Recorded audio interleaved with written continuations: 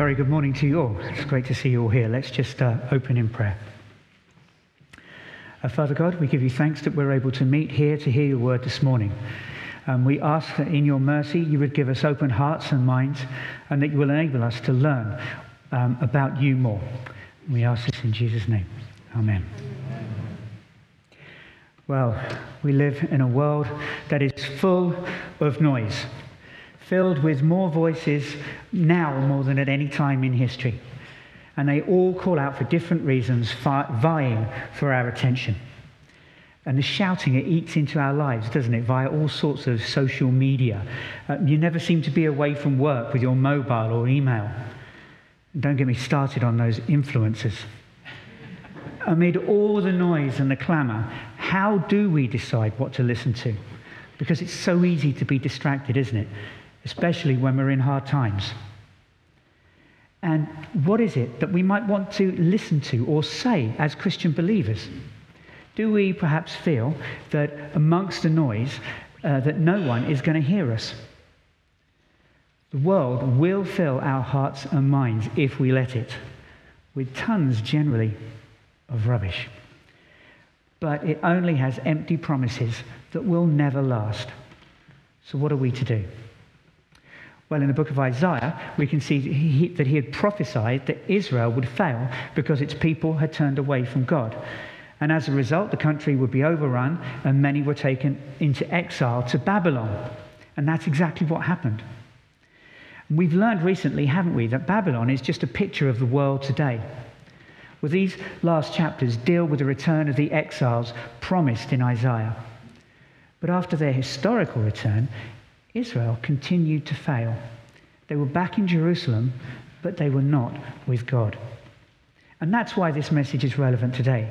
Isaiah's prophecies still picture God's future intentions. We are in the world, which is just like Babylon. Christians are in exile and look forward to returning home to God. This passage is one of the so-called servant songs that describe the Messiah, the Saviour. Now, we know this is Jesus. There's no prizes for guessing that. Here we see that God's servant is the one who is going to make the difference. And we need to consider what this passage means to us today. How relevant can it be? I mean, the Messiah's already come, hasn't he? Well, in verse 1 it says, "Listen to me, O coastlands, and give attention, you peoples from afar. The Lord called me from the womb. From the body of my mother he named my name." So in these first 3 verses of Isaiah, we have a picture of the servant Jesus written hundreds of years before he was born. And the servant is revealed in this passage.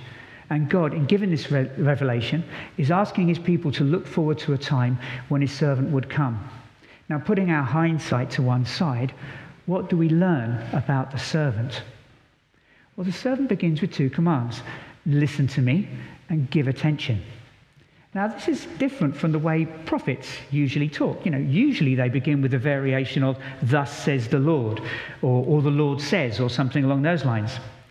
And also, he doesn't say who he is, which was usually done by saying who he is the son of. For example, in Isaiah 1, verse 1, he says, "Isaiah, the son of Amos." So the servant is different from just being a prophet. Listen to me, he says. He's given commands that show he has authority that is personal to him. And then he tells us why he has that authority. In verse 1, he was called for this purpose. And in verse 3, we see that he is to be God's servant. Now, that's not just someone who performs a duty for a rich person. The servant here means a follower who is devoted to what he does, whose life is defined by his servanthood. It's not an academic work for hire commitment. It's a life commitment to which he was called before he was born. And still, notice here that the servant's not given a name. Although in verse 1 it clearly states that his name is important. That funny little phrase, "he named my name." In the original language, the meaning here is that it is a name to be remembered, someone special. And though his name is not stated, but concealed, which again we'll see in the next verse. His authority begins with Israel and the lands that are close by. That's what it means by the coastlands. But then it goes further afield to places that are far away, unknown. God has sent his servant with the authority to say, listen to me. He calls him from before he was born, and the servant acts not on his own authority, but in the authority of the one who called him. And the servant is not left to his own devices. God doesn't say, yeah, here you go, get on with it. He equips his servant as well. Now, so in verse 2 it says, he made my mouth like a sharp sword. In the shadow of his hand he hid me. He made me a polished arrow. In his quiver he hid me away. I'm sure we've all seen movies where the heroes get ready to do battle, and they strap on all sorts of weapons and armor, and then you get that slow motion walk as they walk out towards their destiny. And it's this point that we really see the heroes revealed. Well, actually, we've got that sort of picture here in verse 2. It really is like that. He's given two weapons. One's a sword and a weapon which is used for close combat, isn't it? And it's a powerful weapon. And the image of a sharp sword and the mouth is used a number of times throughout the Bible. For example, in Hebrews 4:12, for the word of God is living and active, sharper than any two-edged sword, piercing to the division of soul and of spirit, of joints and of marrow, and discerning the thoughts and intentions of the heart. The sword represents the word of God. It cuts and pierces to the heart of a person, and it discerns the thoughts and intentions of every single one of us, as we will see. What about the arrow? Well, it's been honed to perfection, polished, perhaps we could say purified. But like the sword, it still will go straight to the heart, revealing our innermost being, our true motivations. The servant, seen as an arrow, is taken care of, is placed in a quiver until he is needed. The servant is ready for the call to action. But like his name, he is not revealed, not until God says he is to be. And I want you to think of personal up-close battles with the sword. But the arrow has a long reach, doesn't it? It shows us the reach of God's word. And it's awesome. He's able to reach anyone, anywhere. Though the servant has authority, it clearly comes from God. The sword is shadowed, hidden. The arrow is concealed, ready and waiting. It's been carefully prepared for a specific time and purpose. And we see the authority of God in that, concealing the servant's name, which God will only reveal when the time is right. We know with hindsight who the servant is and when he spoke, of course. We know Jesus from God's word revealed, and we've seen the power of his word to change hearts and minds. And don't forget that we too are waiting for Jesus to return at the time that only God knows. Jesus came to fulfill the purposes of God. God chose him and prepared him, and at the perfect time, God sent him. In verse 3, and he said to me, you are my servant Israel, in whom I will be glorified. God calls his servant Israel, but it's not his name, so why call him that? Well, we have to think of the purpose of Israel. Israel, or God's people, were to be set apart, which means holy. God chose this people to give glory to himself. And Israel was, of course, a name given by God to Jacob, whose 12 sons and tribes formed together to form the nation of Israel. But over and over, the historical nation of Israel failed. Time and time again, they turned from God and went their own way. They could not bring glory to God. By ourselves, neither can we. Isaiah 48, verse 1. Hear this, O house of Jacob, who are called by the name of Israel, and who come from the waters of Judah, who swear by the name of the Lord and confess the God of Israel, but not in truth and right. They said they followed him. They would swear by his name. They would confess or speak about him, but not in truth or right. They failed.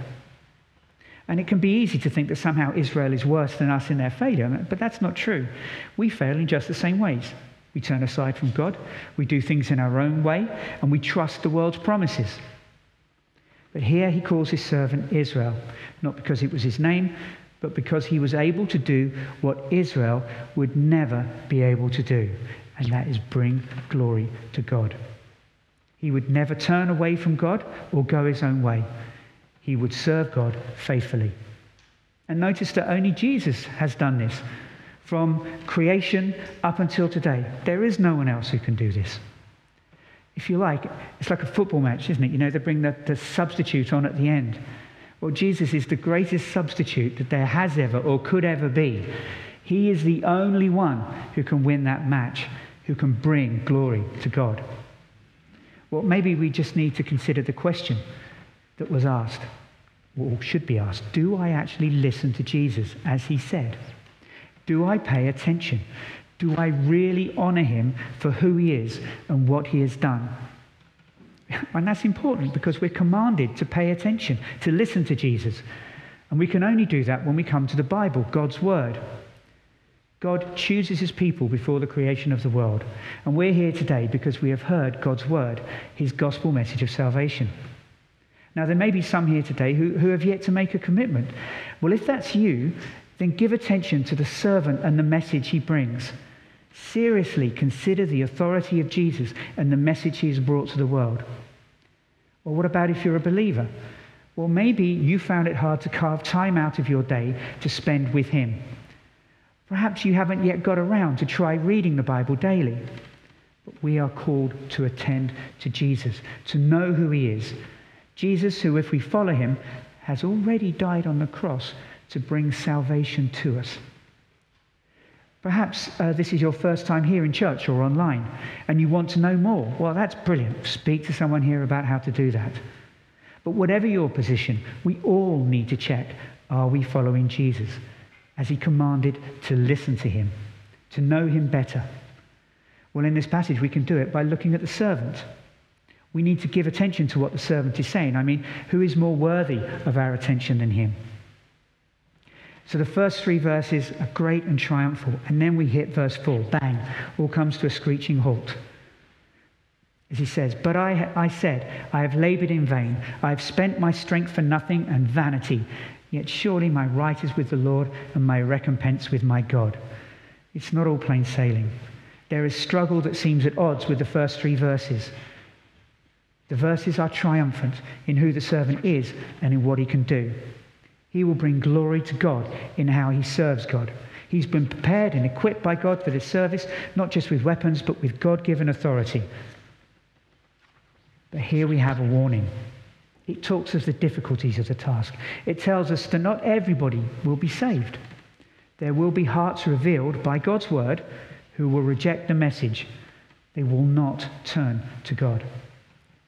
The servant puts in his all, doesn't he? He gives everything he has, but it seems to be for nothing.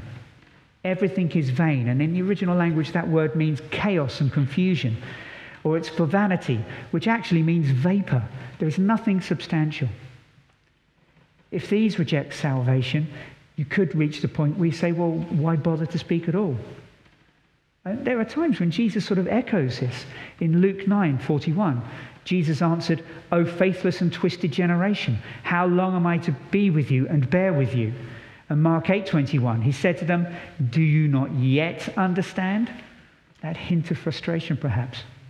Well, any teacher or parent can tell you that to talk to people time and time again and achieve nothing is exhausting and disheartening. There are some people who, the minute you start talking, will reject it before you've reached the end of the first sentence. There are some people that you spend years talking to, and they'd reject. But there is one crucial word in verse 4 that Jesus says that makes all the difference. There's one important word that says there's hope coming, and it's the word yet. There's going to be a contrast here from this despair, this despondency. The second half of verse 4 immediately gives us the solution to what we are to do if we are perhaps feeling despondent and downcast. The solution is in the message that the servant brings, the servant who God has given the task of bringing him glory. The servant has been called and prepared for the task. He is confident in God's purpose. The word will at times be rejected, yes, but we can carry on, as God's future promise for his servant is certain. The danger here is allowing ourselves to become despondent, because despondency holds us back. we begin to prevaricate, don't we? We look for excuses. Now's not the right time to speak to that person. They're not in a good place. Or I don't know enough to talk about that yet, so I can't really start. Whatever the excuse, remember, God's word success is not in our hands, but in God's. Yes, his word divides us into those who refuse the message and those who accept. That's God's work. But isn't it encouraging to know that God will accomplish his will? When Jesus was crucified, those around him mocked him, didn't they? They thought he'd lost. Instead, it was the greatest of victories. God says, trust in me when things are tough. Our recompense, as it says in 4b, is not gauged on what we do, but on what God gives us, which is so much more than we could ever earn or deserve. Yes, we can be discouraged and want to give up. Discouragement is a bit like an anchor, isn't it? It holds us in place. You can't move forward. You're held back by the fear of rejection. But as we see in verses 5 and 6, God opens up the future. He does not give up on his people. So verse 5 and 6, and now the Lord says, he who formed me from the womb is to be his servant, to bring Jacob back to him, and that Israel might be gathered to him. For I am honored in the eyes of the Lord, and my God has become my strength. He says, it is too light a thing that you should be my servant to raise up the tribes of Jacob and to bring back the preserved of Israel. I will make you as a light for the nations, that my salvation may reach you to the end of the earth. Perhaps just think of a time when you've been faced with something that seems just too big for you to cope with. Have you ever felt that sort of feeling of paralysis that comes in there? I just can't cope with this. It's not in my league at all. Well, how do we cope with that? Well, this is the situation here, isn't it? Verse 4 has already given us part of the answer. It says, remember to trust in God. But in verse 5, it says, just get on with the work. It reminds us of the servant's task, doesn't it? It reminds us of who prepared him for this purpose. And his purpose was to bring Jacob back so that Israel will be gathered to God. This will happen. It was what the servant was called and equipped for. In fact, before he's even started, the servant is already honored in the eyes of God, as we see in verse 5. God is his strength, he says. Not that God gives him strength, but that in God's presence, he has the strength of God. It's why he is certain to succeed. What an example of God's mercy. God does this even though we fail over and over.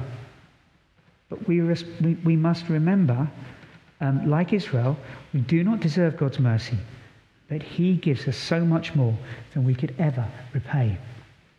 So certain is this hope that God, in fact, ups the ante. He doesn't just multiply it by 2 or 10. It's more than 100 he ups it by. He says that just saving Israel on its own is not impossible enough. He's going to prepare his servant and add to the task. Now, we've got to remember the Israelites were always divided. And if it were possible to count up the divisions against unity, I am absolutely certain that divisions would win by a long shot. They had all turned to their own ways, but God still saves them. But just to save them does not seem to have been enough for God or his servant. He wants to reach people at the ends of the earth. We go from something that is definitely impossible, saving a failed Israel, to completely 100% impossible. But God has prepared his servant once more. In Luke 2, verse 32, it says, a light for revelation to the Gentiles and for glory to your people Israel. The great point here is that God is the one who again prepares Jesus. This time, he's equipped to be a light to the world. For a person to enter that light is to have darkness and gloom and confusion replaced with truth and delight. John 8:12, again Jesus spoke to them, saying, I am the light of the world. Whoever follows me will not walk in darkness, but will have the light of life. What a contrast to the world, the darkness of the world, that will try to hide the truth. But here is the servant equipped to deal with the darkness, to ensure that all people are reached. To be in the light is to be given a purpose, to serve God and be part of that saving work that will be completed. I mean, what could be better than that? So what and where are the ends of the world? Sounds a bit big for me.